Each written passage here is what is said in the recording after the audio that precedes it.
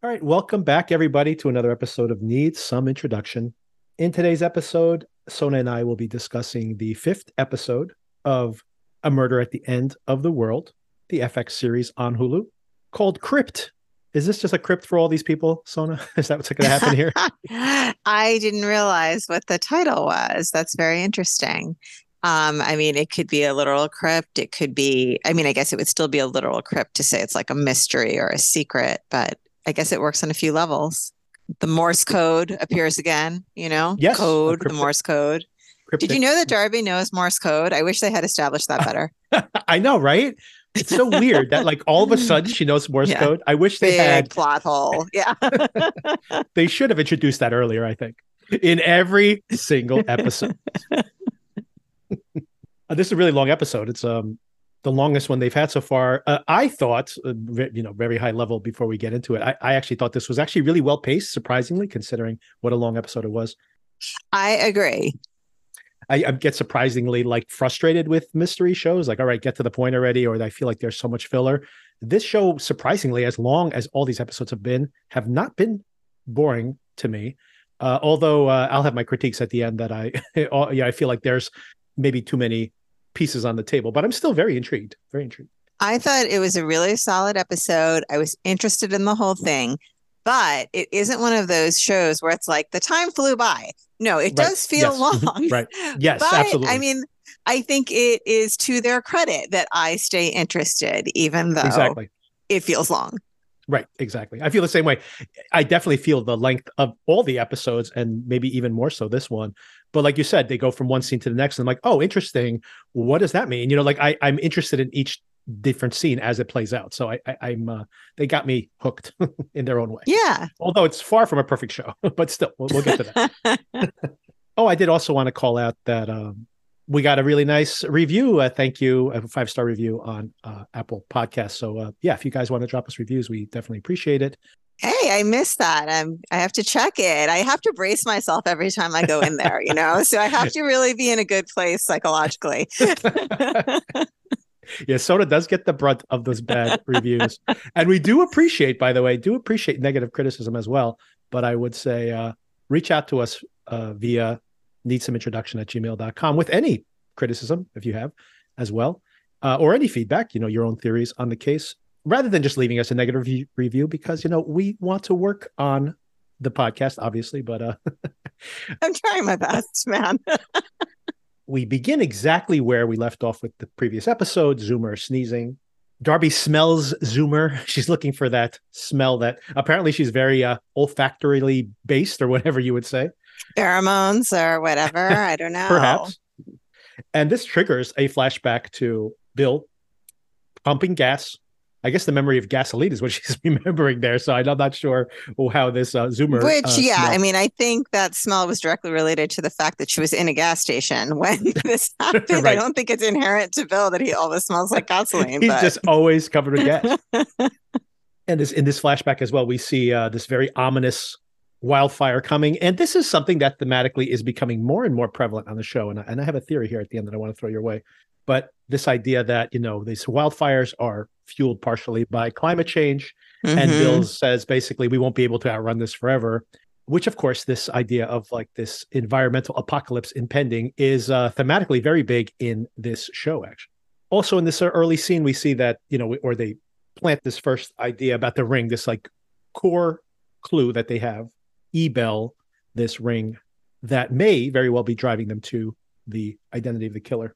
I have a question for you, Sona, or if maybe an observation that you can comment on. I am really struck by how much more relaxed Darby is in these flashback scenes compared to how uptight and antisocial and just bristly. I mean, she describes herself later in the episode as having no skin anymore. To Emma Corning's credit, she is really delineating this before and after. I'm not sure what happened in the middle that made her so raw, such a wounded bird. We know she lost the love of her life, right? Like, not literally, he's still alive during this time, but he just disappears from the hotel room and she hasn't seen him in the intervening time. We know her father's still alive, so it doesn't have to do with that. We know she has a substance abuse issue, right? That you had speculated on before. and is more clearly established here. And we know she's in her early 20s, which is famously a time to be full of angst. More than a teenage girl? I mean, yeah, okay, exactly. fair. Good point. Okay, well, just some things to think about in connection with that. Maybe one way to interpret it, Bill brought out this more relaxed side of her, which is maybe part of the attraction there. I'm not sure if I'm overreading it, though. But we also know she has some sort of traumatic experience, right, that causes Bill to leave. That's his breaking point with and we saw the beginning of that in the house, right? Maybe something there. Yeah, there's probably more trauma to be had, but I'm curious to see if that's how intentional all of this is. In the present tense, we see Eva shows up, and this is back to your point, Sona, last week, a couple of points. One is like how short-staffed they are. Why do they have this doctor? Why do they have all this medical equipment with only one doctor? And where is the nanny? It turns out, Sona, it's all answered by one person. Eva is the key to all of these questions. Talk about wearing a lot of hats. Exactly. They couldn't get someone else? Like, what is going on here? Yeah, you'd think a family like that especially would have this early childhood development specialist, that is very knowledgeable about developmental stages and young kids and all of that. But I mean, this seems like really just a jack of all trades situation for Eva. In defense of the show, I think that he actually mentions it here. We discover over time that Bill probably has some kind of chronic condition that's being treated. Andy, yes. Oh, Andy, I'm sorry, yes. Well, it also is described as a life extension treatment, which I'm not sure if that is part of an actual illness or it's one of those things where it's, the things you hear about like, oh, I just recycle my blood every 2 weeks or whatever it may be. There was a story that went viral this year about this tech billionaire in San Francisco who's trying to maintain like an 18-year-old body. He's like in his 40s now or something. And he spends like $1 million a year on that. But it does seem like there's more to this, that there is a concern, or Andy has a concern about his mortality. So I do think that, yes, there's life extension and all that, but I think that there's something else here. He specifically says, do you know that if someone knew I was sick, that it could throw like the world economy into chaos? Yes. So because of how central he is to some of these technologies, which then also, I was going to say, ties into this whole, how strange it is that Eva has to wear all these hats. She probably has the background of being a doctor, of having the expertise he needs for these treatments, but she's only on the books like as a nanny, so that no one asks questions of like, So I think that's kind of how they have hidden her away this way. But it does explain some things that were maybe, but it's also not unusual among wealthy families to have, the daytime nanny and the evening nanny. They could still do this and hire someone to do the poor child's full-time childcare. Neither here nor there. Then again, the mom is there, and there's only like 12 people on this compound. So I mean, I think the mom's so busy that she can't do most of that parenting as well. It's not a and matter Andy, of course, and Andy, not just the mom. Well, I don't know Zoomer's energy level. For me, if I were the sole childcare provider around the clock for my particular child at 5 years old, which he's not that much older than that now, I would be dead on my feet, man. It is not a one-person job. It takes a village, they say. It really does, especially when you have a child with a very high energy level. So Eva's talking about this, what she's doing there. Darby's suspicious of all these things. Why do you guys have so much morphine? Once again, to the idea that I don't think Andy's fully healthy if he needs all this morphine. Right. Okay. Good point there. Darby basically says, I'm leaving with you wherever you go. I'm going to jump into the elevator. All of this with a concussion. Yes, exactly. Yeah, Eva warns her many times, as does Ray, the AI, many times, that, she has a concussion. There were times during this episode where I was kind of like, is she delusional? Is this really happening? Or is it inside her head? I do hope the show doesn't try to play with that too much. I think the way it's presented, there are certain times when you see things from her POV where her perspective is kind of skewed, but so much of what we see here is seen like in like at a remove, like in third person, that I can't imagine that we're supposed to see this as in her head, because we're not in her head when when she sees it, or when we see it actually as viewers. So but I do agree that it's like, why so much focus on this concussion? Just like the Morse code. You might be delusional, Darby. You have a concussion. You might be delusional, Darby. You have a concussion. It was constant. You're It right. was a lot. Everybody was basically saying, are you sure? Did you heard that conversation? Are you sure, Darby? So she motivates Eva to take her to see Andy and Lee, telling her that she'll have more blood on her hands if any of this continues to happen. They go down to the negative 10th level. They go deep, deep underground. And Clive Owen is here playing. Andy, of course, he plays this very nonchalant, come in, let's have a conversation. She says, you might not want Zoomer around for this. This is where Lee takes Zoomer into the other room.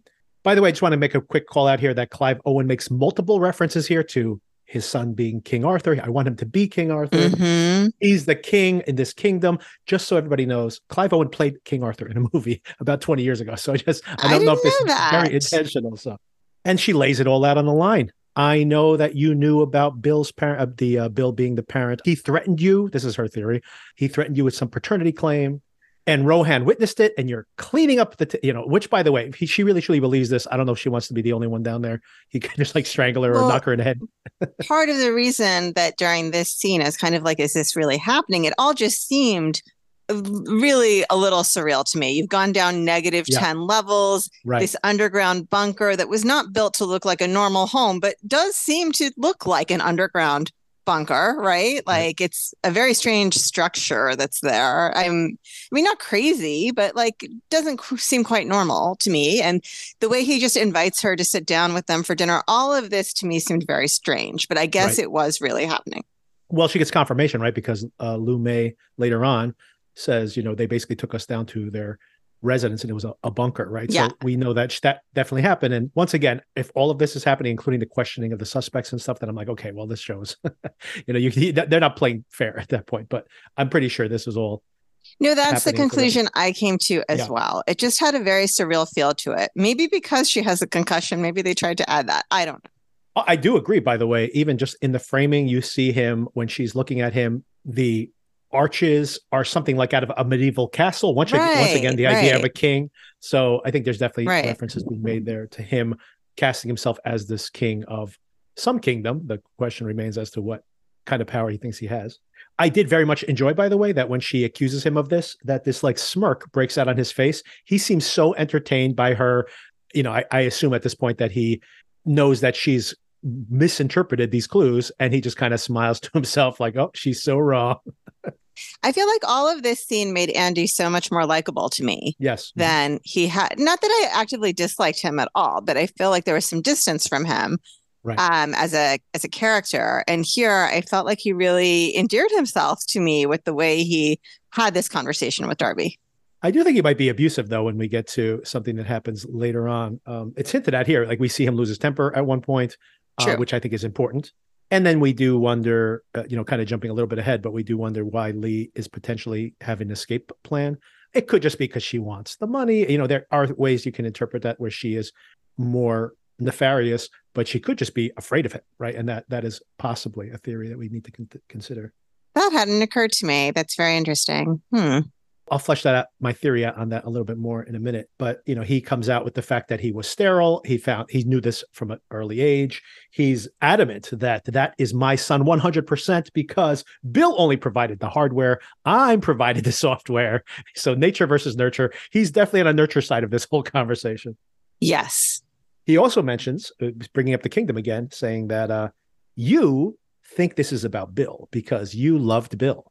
This isn't about Bill. This is all about me. Once again, Andy, she may be wrong, Darby, because of her own bias, but Andy could be wrong about this as well, considering that, of course, he sees everything from his perspective, that this is all to sabotage me. Someone's trying to hurt me. Yeah, this whole scene to me was like, well, we all have main character syndrome, don't we? Exactly. I mean, legitimately, I think everybody on the show, which is maybe intelligently what the show is addressing, but we'll see. And then, of course, he says someone's trying to take away my kingdom from me, right? So once again, the whole kingdom analogy. Of course, as he's framed in this medieval archway, so it's like once again. So he does admit that he needs to go for these treatments, whether it's life extending because he has some chronic condition. I think it's a combination of both because once again, he explicitly says, if anybody knew I was sick, it would throw the world's economy into disarray. So why bring that up if he's just doing this to experiment on himself with life extending technology? And once again, a lot of this stuff is very experimental, even the stuff that is out there. If you are so valuable to the world economy, why experiment on yourself? You might want to experiment on someone else before. take it yourself. Or maybe he has. Maybe he's funded some kind of studies and now he's taking advantage of it. All that is to say that he is very concerned with his life extension and maybe why he is so adamant that this is truly his son, even though biologically he's not. Yes, that's his legacy. Also, conveniently, we find out that he was taking his treatment while the murder actually occurred. We see that he turns out, this is very conveniently, by the way, this is very murder mystery convenience, whether it is, an old school guard was making rounds, but they happened to not be there at the moment when the murder occurred. So the convenience here, of course, is technological. So this is a LiDAR that can basically render a 3D version of the compound at any time. It happens to be that the time of the murder, the LiDAR was not scanning because this is when the system refreshes itself. Why you don't have continuous scanning based on a backup system or whatever. This is, of course, is the convenience for the plotting. But it also would tell us that someone had to know that, right? So it has to be an inside job to a large extent. So I thought it was interesting, though, and I'm very ignorant when it comes to these tech things. Yes, one conclusion is inside job, but couldn't another conclusion be we're just seeing people hacking stuff left and right? So maybe somebody hacked into the system and understands that's how it works. You're absolutely correct that it would either be someone who was familiar with that or someone who knows that. Presumed the fact that the system would have to refresh at some point and was able to figure that out. It's also very coincidental. And once again, this is a TV show, so of course, and a mystery no less. So of course, there has to be conveniences in the plotting, but also very coincidental that Darby had been and Rohan had been invited to Bill's room at the time he was going to spill the beans and explain everything that was happening. And that just happened to coincide. It was a total coincidence that's also when the system is being refreshed, just by chance. I'm still not 100% that Andy's not the culprit, although I think it's too obvious if he was. I've kind of felt that way from the beginning. So maybe that's still the strategy here, that he could be the person, but, and you wouldn't suspect him because he is too obvious at this point, whatever. But there's different ways you can interpret that. He does want to be close to Darby in her investigation. Now, once again, whether that is because he legitimately needs her assistance to do the investigation or whether he wants to be close to her to see what she actually knows, it remains to be seen. So based on their investigation here, they come up with a few suspects. Number one, David. What's his alibi? He was having sex with Oliver during the time. Interesting, by the way, that Andy's first reaction is, are you trying to poach my talent? And Andy's like, aren't I your COO? How would I poach them for what? Just to speak to the fact that Andy is very mistrustful of him, once again. Oliver confirms that they did have sex, also confirms that they were interrupted, got back together afterwards. He was very flustered in between. And of course, we find out that later on that the call that David received was from Bill himself. So he had a 28-second call with Bill, which then he had to go and presumably met with Bill outside of his room, because otherwise, if it was inside the room, we probably would have known. Outside of his room, they met somewhere. And afterwards, he was very upset. But what's up with the tread on Oliver's shoes? Yes, exactly. So that's where Oliver could still be a suspect, because why is the tread worn on his shoes? Because he can walk, but only short distances, but still means that he could walk long enough to be the assailant. Another thing that's mentioned is that Oliver doesn't know at the time who the call was from, but that there was a lot of somewhat racist chatter about Lume.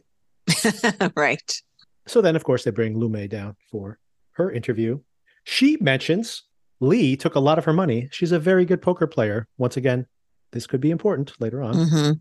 And that Lee left the room at one point in the middle of the poker game. She's the only one that left the room, according to Lume. Lume also admits the fact that she has hacked through the firewall and tried to contact her security team, who's nearby, to extract her, but she was not able to get through to them.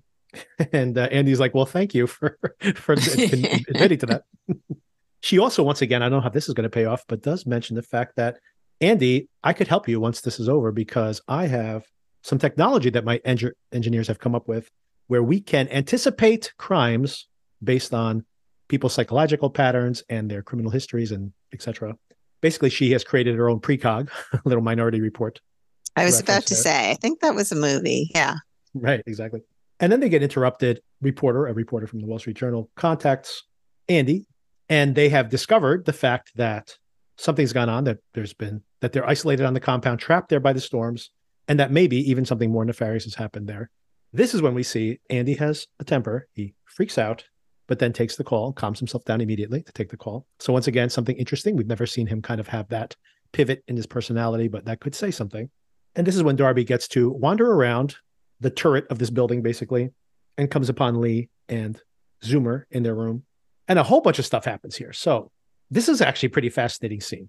So Darby tells Lee that I shouldn't have come to you first, but I did mention to Andy that Bill was the father of Zoomer. And she seems perplexed even by this and kind of laughs to herself and goes, "You said that to my husband?" And then she goes, "Well, that's when Andy told me so." And she's like, "Andy told you what?" And she starts to get upset about this.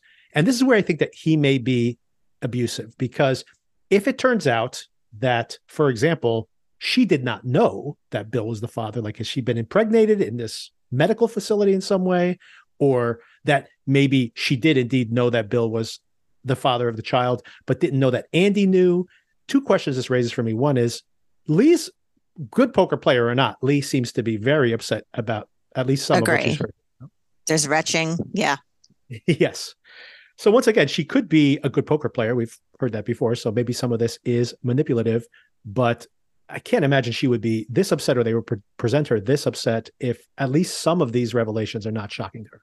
I agree. But more importantly is, why would Andy come out with all this? I feel this is like the bigger mystery to me. I feel like everybody on this show is trying to manipulate everybody else, and we don't know what parts of what they're saying are true or not, which keeps me intrigued, by the way. I do hope it pays off, but I'm still intrigued because of that.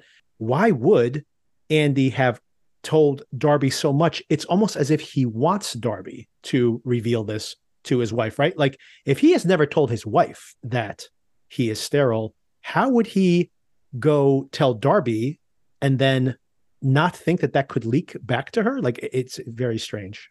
Yeah. I mean, I had questions about this too, in that I know when Darby and Andy were talking, he said he hadn't told Lee, but I had read that to mean back when they met, he never told her, but that I assumed such a big thing would have at some point been discussed between them, especially when she was pregnant.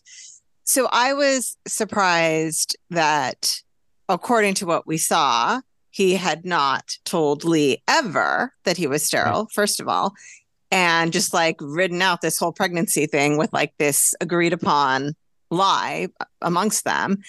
I also was, I mean, maybe this is where the head injury comes into play. This seemed like a lot of information to casually drop on somebody the way Darby did. I don't know. I mean, maybe that's her style, take people off guard. I don't know. But like, to me, that it just seemed like a lot that was not necessarily directly related to the murder, the mystery at hand, to just go ahead and get into. I mean, she really could have stood her ground with like, you should hear this from Andy directly, right? Exactly. She would have, but she didn't. She just folded immediately. So I'm not sure. It all just seemed off to me somehow. Yeah, all of these interactions are, I think part of it is, like you mentioned, like the show telling us stuff like it has in the past. Yeah. So this is maybe how they're using these conversations to just expose all this information. But it does, to your point, I agree that I think that there's more going on here, because why bring up so much information? You could have very well had even Lee pressured Darby in her room for, I need to know that last piece of information to eventually have it. So once again, it almost feels like they are doing all this because there is some additional manipulation going on. Like, I do wonder, like, why would Andy reveal this secret with his wife? I mean, she literally has just walked out the room. She could be walking down the stairs at this moment as he's revealing this. So, right. So I do wonder, like, why is he, if this is an additional manipulation in a way. I also love the fact that this all leads to, as you mentioned, Lee leaves the room. She's retching in the bathroom. And Darby, like the worst investigator of all time, all of a sudden is like holding like the wig in her hand and the passport as she walks out of the bathroom. She doesn't even see, like, she literally looks over at the bathroom like, oh, I think she might be coming. And then she casually opens the passport up and like is looking at, what's the name? What's her alias that she's using? Oh, sorry, I was just going through your bag. Like, it was such a strange interaction here. Agree. Not very smooth at all from Darby. And you would think you would really be on high alert for, oh, the retching stopped. I should Right. put stuff away. Yeah, I Exactly. hear the water running. She's washing her hands. I only have a Exactly. second. Yeah. She's so casual in the way she's like, looking at this. She could at least like go into the hallway. Like, I don't know, like do something to hide her actions. I don't know. It's bizarre. What do you make of this though? Like she obviously is planning an escape. Was she trying to run off with Zoomer? Do you think that's the case? What do you think her plans are here? If you could guess something. I mean, I didn't think that at all until you brought up this abuse idea 5 minutes ago. So when I watched it, no, that hadn't occurred to me. It does seem uh, like a thing that abused women do, but I guess in the moment, I thought of it more as just like, oh, hackers always trying to assume different identities. True. You carry the wig with you? It's just she's carrying a wig in her bag with her, like as she walks around, like at any moment she's gonna need to throw the wig on. It's just strange, very strange. And once again, this is why I feel this is once again I feel like some of these are being intentionally placed. And I'm going to call this out right now. I do wonder, part of the reason I think that this is all part of the manipulation, we see in the flashback, and maybe this is why the flashback matters, when she gets to a fight with Bill and he is saying to her, don't you think these are breadcrumbs that someone is leaving for you to find, right?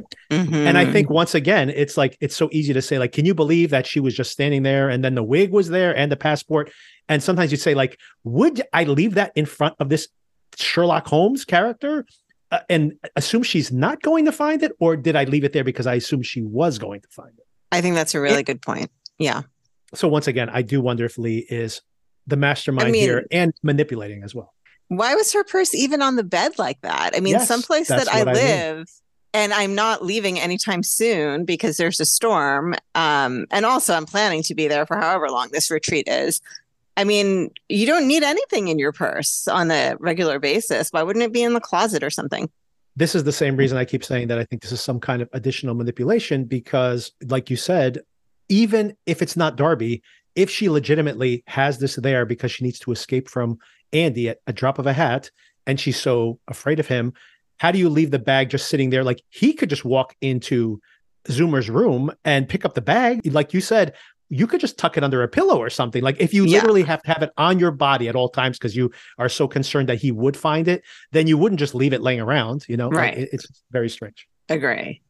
She'd have multiple wigs hidden in multiple places in the house. Yes. Have a wig at hand at any time. Andy then storms in and is like, I want to keep investigating, which of course Darby would actually be all for because she has no limits and like she has no concern for her own health. And interestingly, Lee is the one who lets her escape and says, oh, she needs to rest. And she's also in mourning. I think it's also an important piece of dialogue here. Andy says, I'd never stop if it wasn't for my wife. So I do have a question as to whether, once again, does that mean that Lee is masterminding some of these manipulations, including her husband? And then at first I thought, well, maybe she's letting her escape because then she's going to go and try to murder her in the next scene or something. Right. And we'll get to it. And the assailant does show up in her room, so that could still play out, but not to kill her, just to threaten Darby, which is strange because, if someone else is going to die and someone else does die, then why not kill Darby at this point if she's the threat? Because I think that in the end that Darby is doing what the killer wants her to do. And I think that's my theory. Mm-hmm. Interesting interaction when she's getting escorted back to her room. Todd, creepy Todd, always a creepy Todd. This actor, by the way, was also playing so differently. He has this kind of quiet menace here as the security guard. He was in Killers of the Flower Moon, and he plays a killer there also, but like a clueless, moronic, almost hilariously inept killers. Although he does a lot of damage in that movie. But Todd does escort her back to her room. And it is important, I think, that he gives her back her ring and says, I understand revenge. So he kind of admires her for her tenacity, but also leaves it with the fact that his loyalty, and her loyalty, obviously, but his loyalty is to the family. So I do wonder if there's going to be some cross purposes there, his admiration, but his preservation of the family, if Darby actually turns her investigation on them. Darby, meanwhile, is spinning out of control here. We've seen this in the past, and we see it here as well. She's snorting Adderall to keep herself going. The AI is constantly haranguing her about her blood pressure, her heart rate, everything.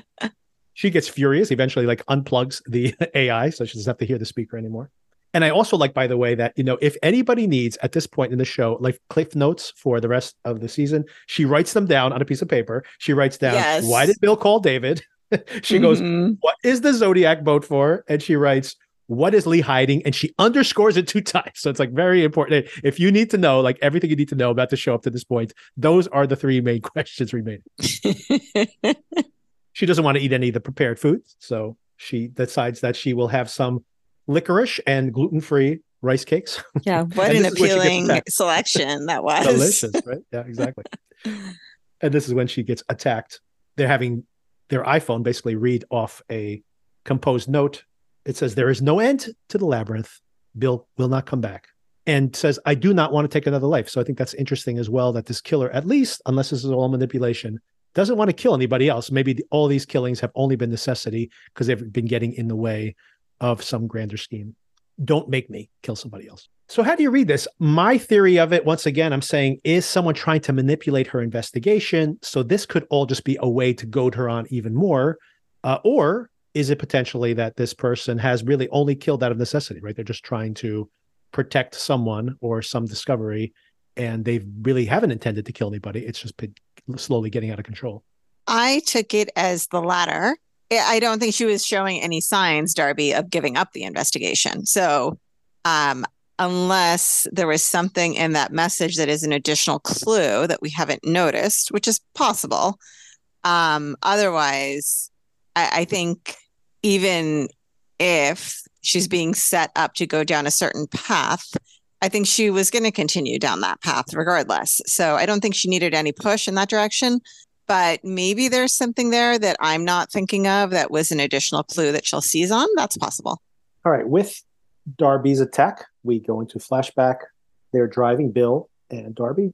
Bill asks her, when did you first fall in love with me? And he says, I have a 3-part answer, or 3 times, he says. One is when she said she could talk to the dead. The second one was when he saw her. By the way, this is actually a really nice scene in the show. That moment, speaking to the chemistry of the actors, that moment when they see each other in the bar for the first time, his look of like delight on his face, it really feels like they make an instant connection. So once again, this show to a large extent is working because we buy the connection between these people. Mm-hmm. And he says all this stuff is so on the nose. 1, the fact she can talk to the dead, and that might tie into the Morse code that's coming later in this episode. 2, that he said, I just had this feeling that I would know you for a long time, maybe until the day I died, which I guess he did. And then 3, he says, it hasn't happened yet. So, a little strange, but. That is so weird to me. Really, yes.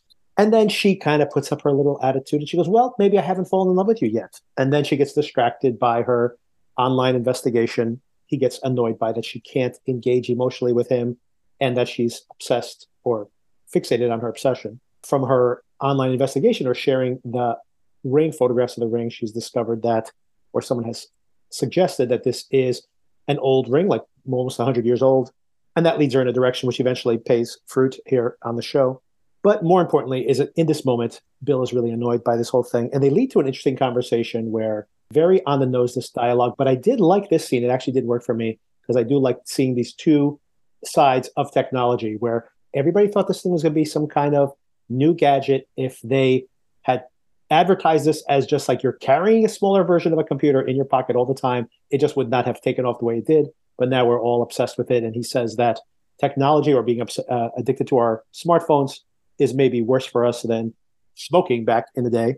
And then she undercuts all this by saying, you know what? The first time I did fall in love with you, going back to her original answer, it was the time we met on the computer. This duality, right? That this thing that can connect us is also the thing that oftentimes in the moment is distracting us from our actual living existence. I did like this in its own way. The show is not super subtle, but I actually think this worked pretty well. I liked all of it. Obviously, they are in a very unique situation, but I do think in the modern day, it is a very common bicker for couples to have, or at least it is in my house, that one person is trying to talk about something and the other person has their head in their phone, and the speaker is like, why am I bothering? You're not even listening to me. And oh no, I just need to finish this text. So I think it kind of touched on that as like a universally recognizable thing. And especially when he's trying to connect on something so deep, it's not just about, me trying to tell my husband, hey, remember, we have to go to this place at this time tomorrow. Like, this is a deep conversation about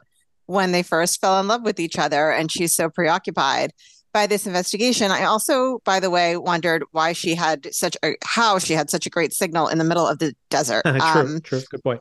Because I have driven, the Southwest, and there are long gaps that you have no signal whatsoever, or maybe it's just my service. But anyway, all of this I thought was very nicely done and gave us more insight into their dynamic as a couple, and also kind of foreshadowed her preoccupation becoming an issue for him, which we see more of later. My audio quality has probably just changed. I had a mistake on my speaker, but we'll have to deal with it in the end. I'm not going to re-record that part. But anyway, hopefully the audio is not too distracting. So in the present day, she wakes up from this attack. She notices that the assailant hasn't even closed the door behind them, has walked out into the snow, but we do see those footprints disappear in the snow. Importantly, in case you wanted to follow them, then they are probably fading out by the wind. And I thought that was very pretty too. The way they did that was very pretty. I agree. It's like some of the visuals are very evocative, but maybe the security cameras potentially would have some information that she can investigate later. We'll have to wait and see on that. She visits SHON's medical bay, in the medical bay, I should say. SHON. So it's like an Irish person saying Sean is the way I described it. Yeah. So I texted you when I was watching this that, I was committed to Sian, but it is clear to me during this episode, and probably would have been clearer had I been paying more attention the last episode, that it is not Sian. I don't know if you mentioned an Irish person. I don't know if it's like a Gaelic thing, because she's not Irish. Right? Oh, it's definitely not. I mean, I was reading it. Part of my confusion in this, pronouncing it. On the website, her name is Sian. That's the way it's written on the FX biography page. Yes, I have the captioning on, and that's the reason that I was confused as well. I think I was reading the captioning and pronouncing it that way in my head so much that I did not realize that the characters themselves were not pronouncing it phonetically. And I think there was slight variability in how they pronounced it. Andy, I agree. I think amongst the characters, they vary as well. I agree. Andy very specifically is saying Sean, like an Irish person saying the word Sean, basically. This conversation between Darby and SHON is really, really interesting. They spend some time alone. SHON says to her, I was waiting for you to come. Eva is worried. She's like, you have to leave her alone. She's resting. This is not a injury that should kill her at this point, importantly, but I think there's a lot more to that, by the way. I get what you're saying. Yes. Well, we're going to get to a very important piece of dialogue. Yes. And we also need to cover the whole helmet situation from last week that we kind of glossed over. You know what? I put it into our conversation. I literally injected it saying, okay. I was like, well, I don't normally do this, but Sona and I were texting and I have to put this into the episode. We totally missed that plot point. Well, we didn't miss it, but we missed discussing it. Yes. Exactly. That there was almost certainly a mix-up on the helmets, I think. Okay. So yes, back to the tracheotomy situation. All of this conversation is really interesting to me. First thing that I like, it very much ties into my personal philosophy in life, by the way, the idea that SHON tells Darby that she shouldn't feel guilty for anything that's happened, that guilt is actually easier. It's the lazy way out. It's easier than admitting the fact that we really can't control that much, and we just think that we can. That really resonated for me as well. Not for me personally, but for people I know. And she says something very interesting. I'm definitely going to have an episode on the current season of Fargo. So do you watch Fargo by chance, the TV series? I haven't. I kept meaning to, and it's another one of those shows that it just feels like it's too deep in now for me to catch up. You can absolutely jump into just this season. As a matter of fact, it is the one that's riffing on the original Fargo movie the most. Oh. And they are, every one of these are completely standalone seasons. They have no connection one to the other. I had no idea. That's They have interesting. Okay. There's Easter eggs to the other shows. Like they'll be like, they'll like actually say there was that woman who got killed in 1992, right? Because they take place in different years. So other than like that Easter egg where they're referencing something that happened in the other seasons, there's no shared characters. There's no shared plot lines. There's no broader mythology. So you can absolutely jump in this season. Interesting. But the reason I brought it up is because in this very current episode of Fargo, which was excellent this week, despite me having misgivings early in the season, I'm completely on board now. But in this 4th episode, there is a whole character who is basically fighting tooth and nail to make the world bend to her idea that if you do the right thing, bad things can't happen to you. Like bad things do not happen to good people. So it's very interesting. I literally watched that yesterday and then watching back to back this episode where Sean is saying what the Fargo show is telling us in action rather than in words, that bad things happen to good people all the time, and that chaos all the time, is all around us. So yeah, I do recommend that. But it's just interesting that these 2 episodes were watched so close together. Darby asks, so what is up with Lee? Why is she committed to Andy? What is she doing? Because she's starting to obviously be very mistrustful of her.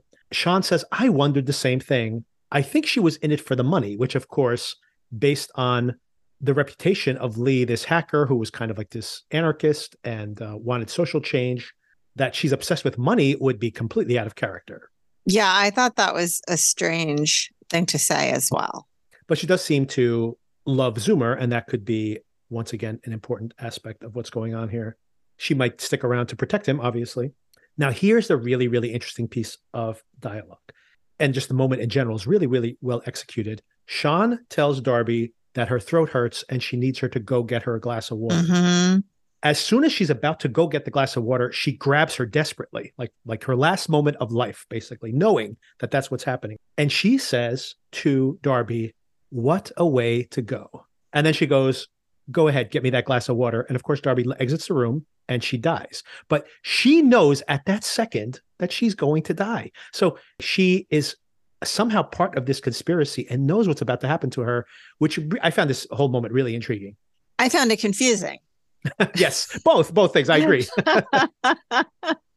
She also tells her before she passes away, before she exits the room, that she should keep looking, keep investigating, but that she needs to find people to trust. She can't do it alone. Interesting that she's giving Darby the direction to continue to investigate literally at the moment she's about to die. And she obviously knows more than she's saying, but doesn't tell her. So I find all of this very interesting and confusing, but yes, interesting or more than confusing. I think I'm equal parts interested and confused.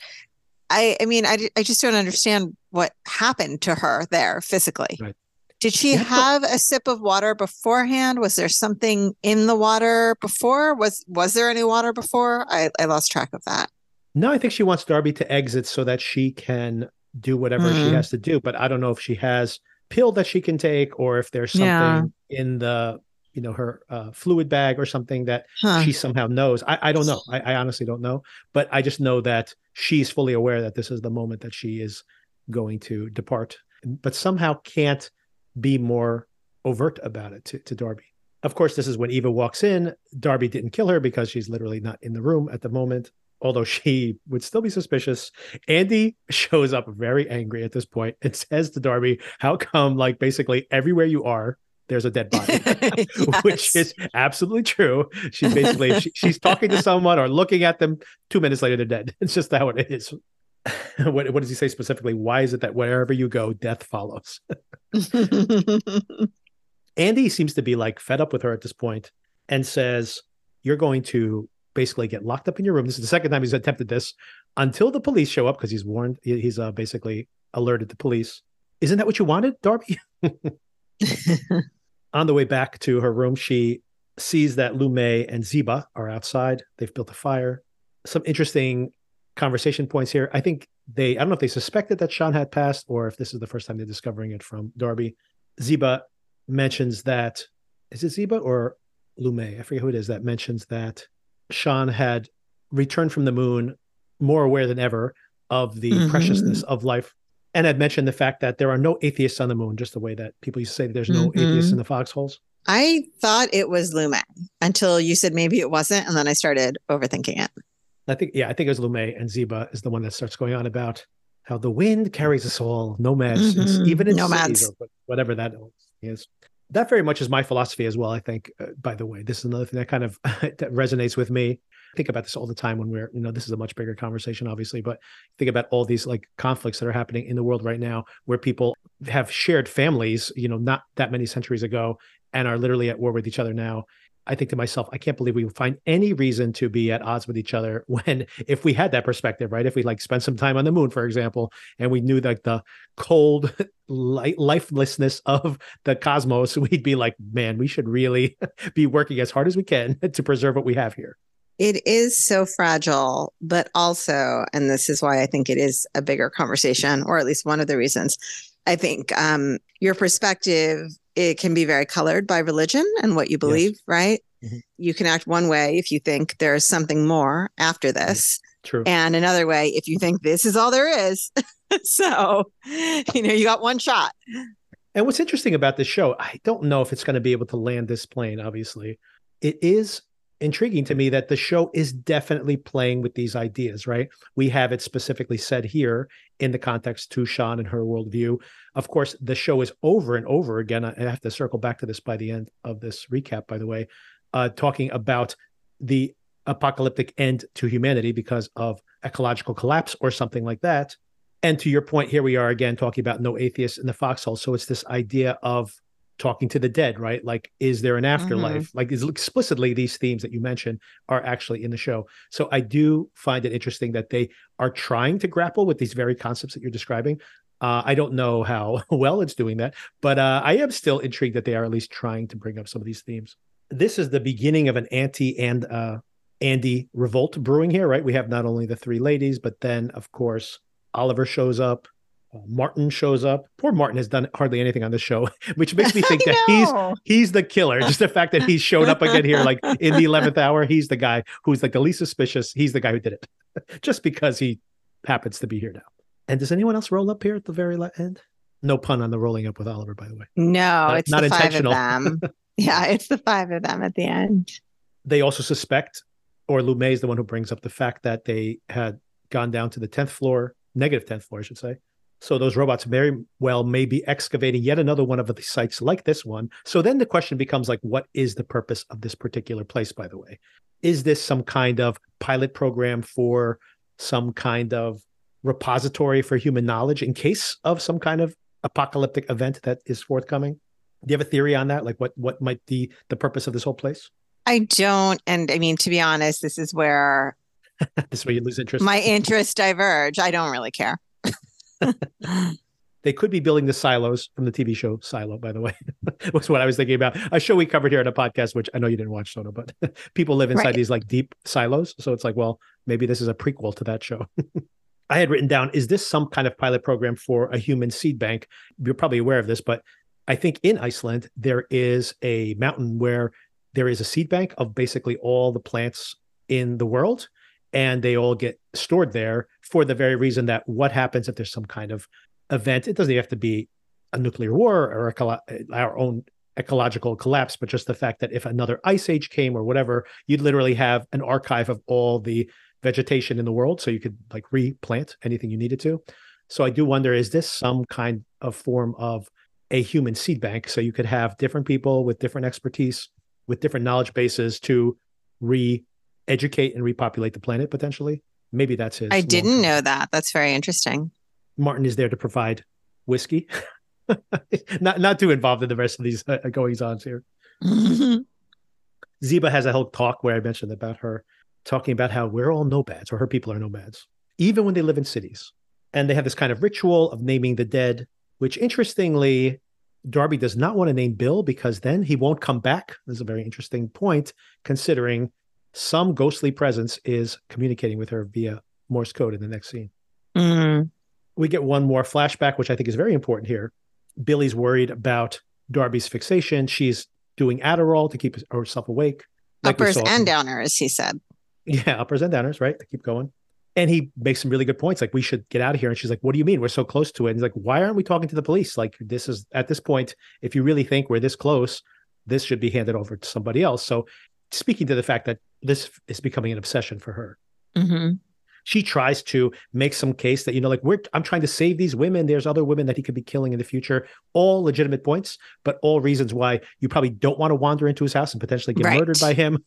You should hand this information over to somebody who can do something about it, like prosecute this person, because theoretically, even if you have him dead to rights, supposedly, you still have to prosecute him and put him in jail. You can't just walk in there and say, I know it's you, therefore case closed. This isn't a TV show, or rather it is, but in the context of the show, it should not be. And while she's out here, this kind of high horse, the hotel room catches fire because she's distracted and she was lighting a joint, I think. So she takes her eye off the ball and, of course, almost burns down the apartment.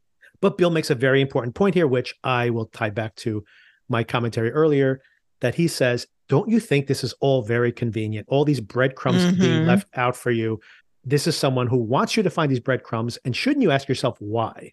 Like, are we walking into a trap of some kind? Which I do think is important when we consider some of the obvious clues that she's found in the current investigation. I agree with that. I think he's making a great point. And I feel like, I'm not sure, have we come full circle to that first episode and where we kind of pick up with them? Not yet. Not yet. Yeah, I think that they're right before then. So what we've seen is in the very first episode, we saw them inside the house. We don't know if they've actually caught this person. It could just be someone who has a gun in their hands in that final moment and points it at them because they're like, what are you doing in my house? Right. Potentially. Right. So, but it does leave it dangling as in, like, did they catch the killer or not? They have not exposed whether that was the case or not. And I think the answer to that question will tie into the validity of her current investigation as well, by the way. I think that's why they're playing kind of peekaboo with that final reveal. Mm-hmm. And this could also be why she has this kind of PTSD. Maybe she's had different experience there based on all of that. And then the only thing we know about it, the fallout afterwards, is Bill saying to her when he leaves that, we could have died. What were we doing in that house? Does that mean what were we doing in that house? We should have been there with backup, or what were we doing in that house? We were completely wrong. Like, that still remains to be, revealed. Right. So we almost see like the immediate before after. What's missing, and I think is we're not going to see until very close to the end of the show, is what happens there in the middle. Yeah. Okay. And we also see here, by the way, Bill speaking the lines in their context that we've seen multiple times before, where he says to her that, I think I would have to die for you to fall in love with me. Mm-hmm.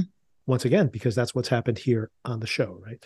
Darby's pretty messed up having these memories, and she decides to talk to Ray, the AI, again. She talks about how she just is so chafed by all these things that have happened to her and the losses she's had. She just feels completely raw.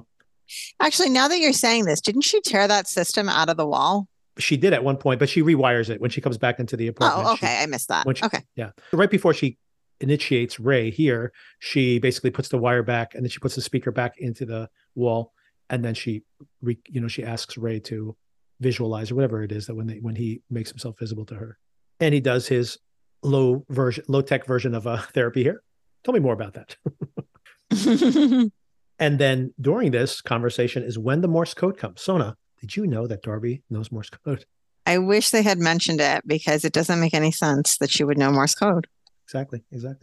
And the lamp is blinking. And then I really wondered, like, this is very interesting because, or is it? But why? Because who would know at this point? I mean, we all know, obviously, but who else would know at this point that she knows Morse code? So, of course, there's Bill, who's communicated with Morse code with lights in the past. Who's dead. Yeah. Who's dead, exactly, supposedly. We have SHON, who she has that whole conversation about Morse code with her. Is it in her book? Maybe that whole incident that we see played out is in the book, and maybe somebody knows this and is manipulating her with the Morse code, even using the lights like Bill did to emotionally manipulate her or even convince her. I mean, she literally was saying that I want Bill to come back in the previous scene. So maybe the killer was there and is manipulating her in this way, possibly. But if that wasn't written in the book, then who would even know about the Morse code thing?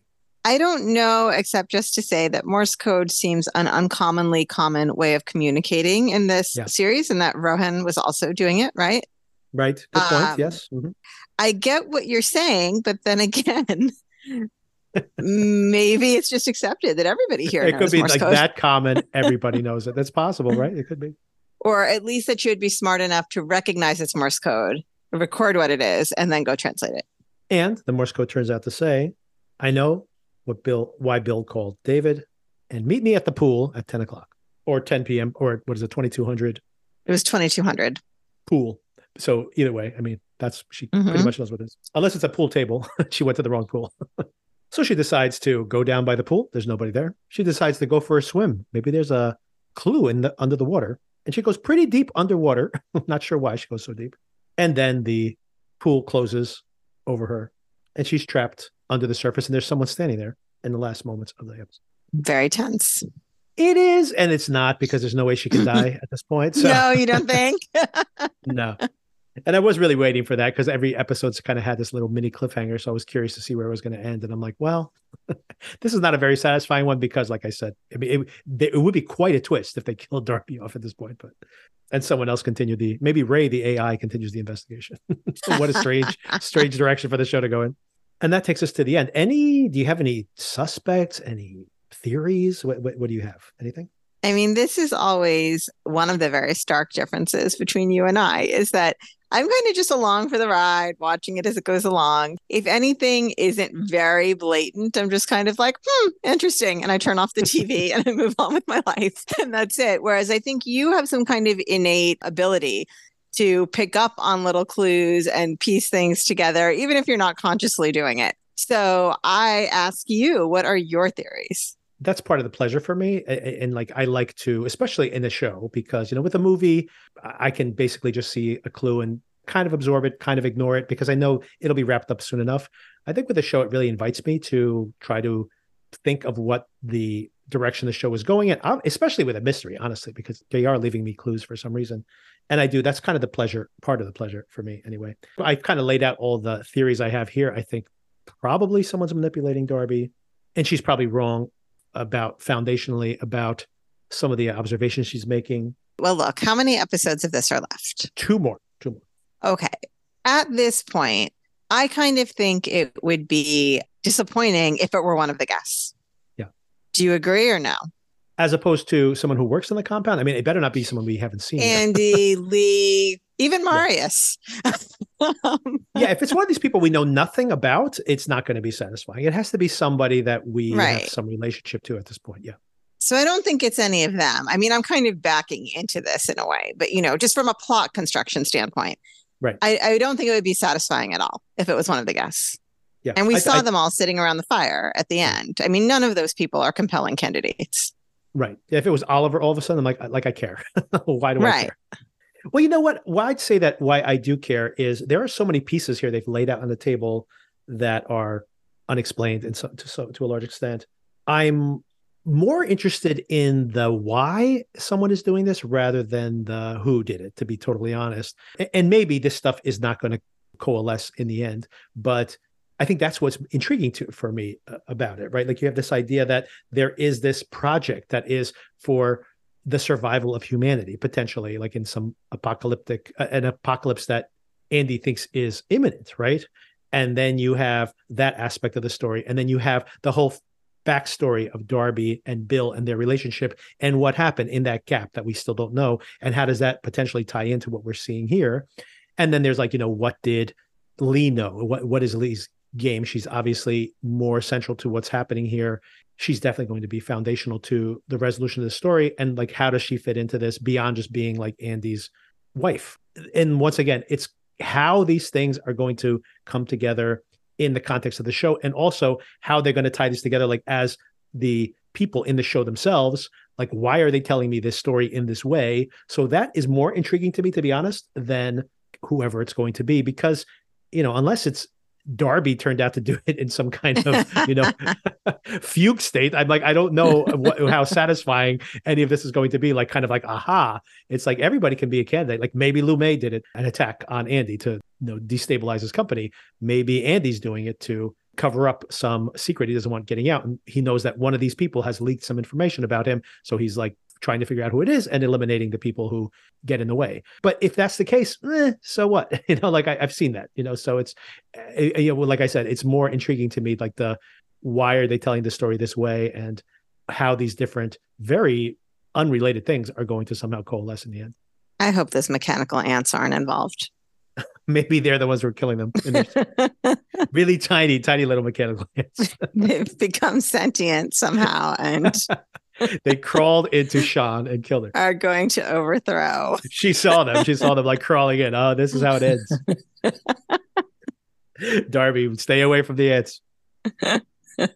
One last thing. I started to think this week, because of this whole apocalyptic end of the world, right?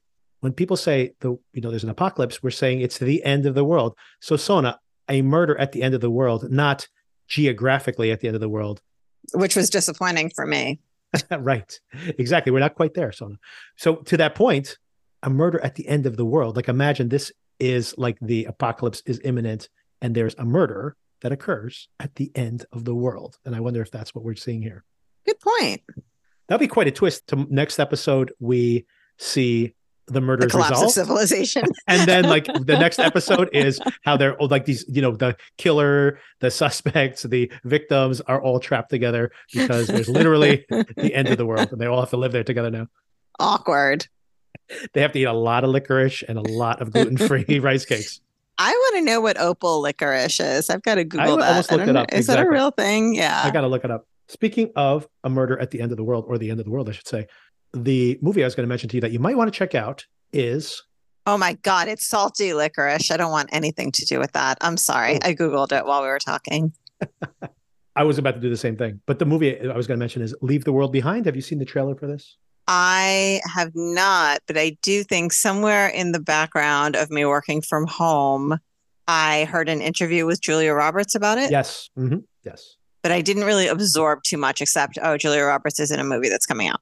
Julia Roberts and her husband, Ethan Hawke, go with their kids to stay at an Airbnb out on Long Island, I believe it is. Oh, nice. And then Mahershala Ali and his daughter show up basically saying, well, something's going on in the city. There's some kind of blackout.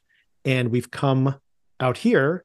And then there's this mistrust between them. Like, is this guy really the owner of the Airbnb? And the movie definitely has thoughts on its mind about our cultural conversation at this moment. And then exactly what's happening and how people react to it. So it's interesting. It's not perfect. It is interesting. It's produced by the Obamas, by the way. Yes, she said that. And it's directed and written by Sam Esmail, who wrote Mr. Robot and directed it. Not a full success. But yeah, if you check it out, we could discuss it here on the show. I'll definitely be reviewing it next week at some point. So, bit of trivia that I did pick up from that interview is that the Mr. Robot guy, Sam Esmail, I'm not sure if I'm already mispronouncing enough names. His favorite movie, according to the interview with Julia Roberts, is My Best Friend's Wedding, which I found surprising from the person who did Mr. Robot. It is surprising, but the interesting thing for me about that movie is that she's the bad guy. We're seeing a movie from the perspective of the bad guy. So I guess that might tie into Mr. Robot in a way, by the way. Interesting point. Maybe it was inspiration for Mr. Robot. So check that out if you want to. And everybody out there, check it out. It's pretty good. It's definitely a conversation starter. I'm finishing up the book now because I was so intrigued by the kind of unexplored possibilities of the movie. The book, to be honest with you, explores these themes even less, at least so far. I'm only about halfway through. I plan to review it and discuss the book as well in some future episode within the next week or so. So stay tuned for that. And it'll be on Netflix, so anybody can watch it. Most people have Netflix, so it's like gas. It's like a utility at this point. All right. Thank you, Sona. Thank you. I'll talk to you soon. Talk to you soon.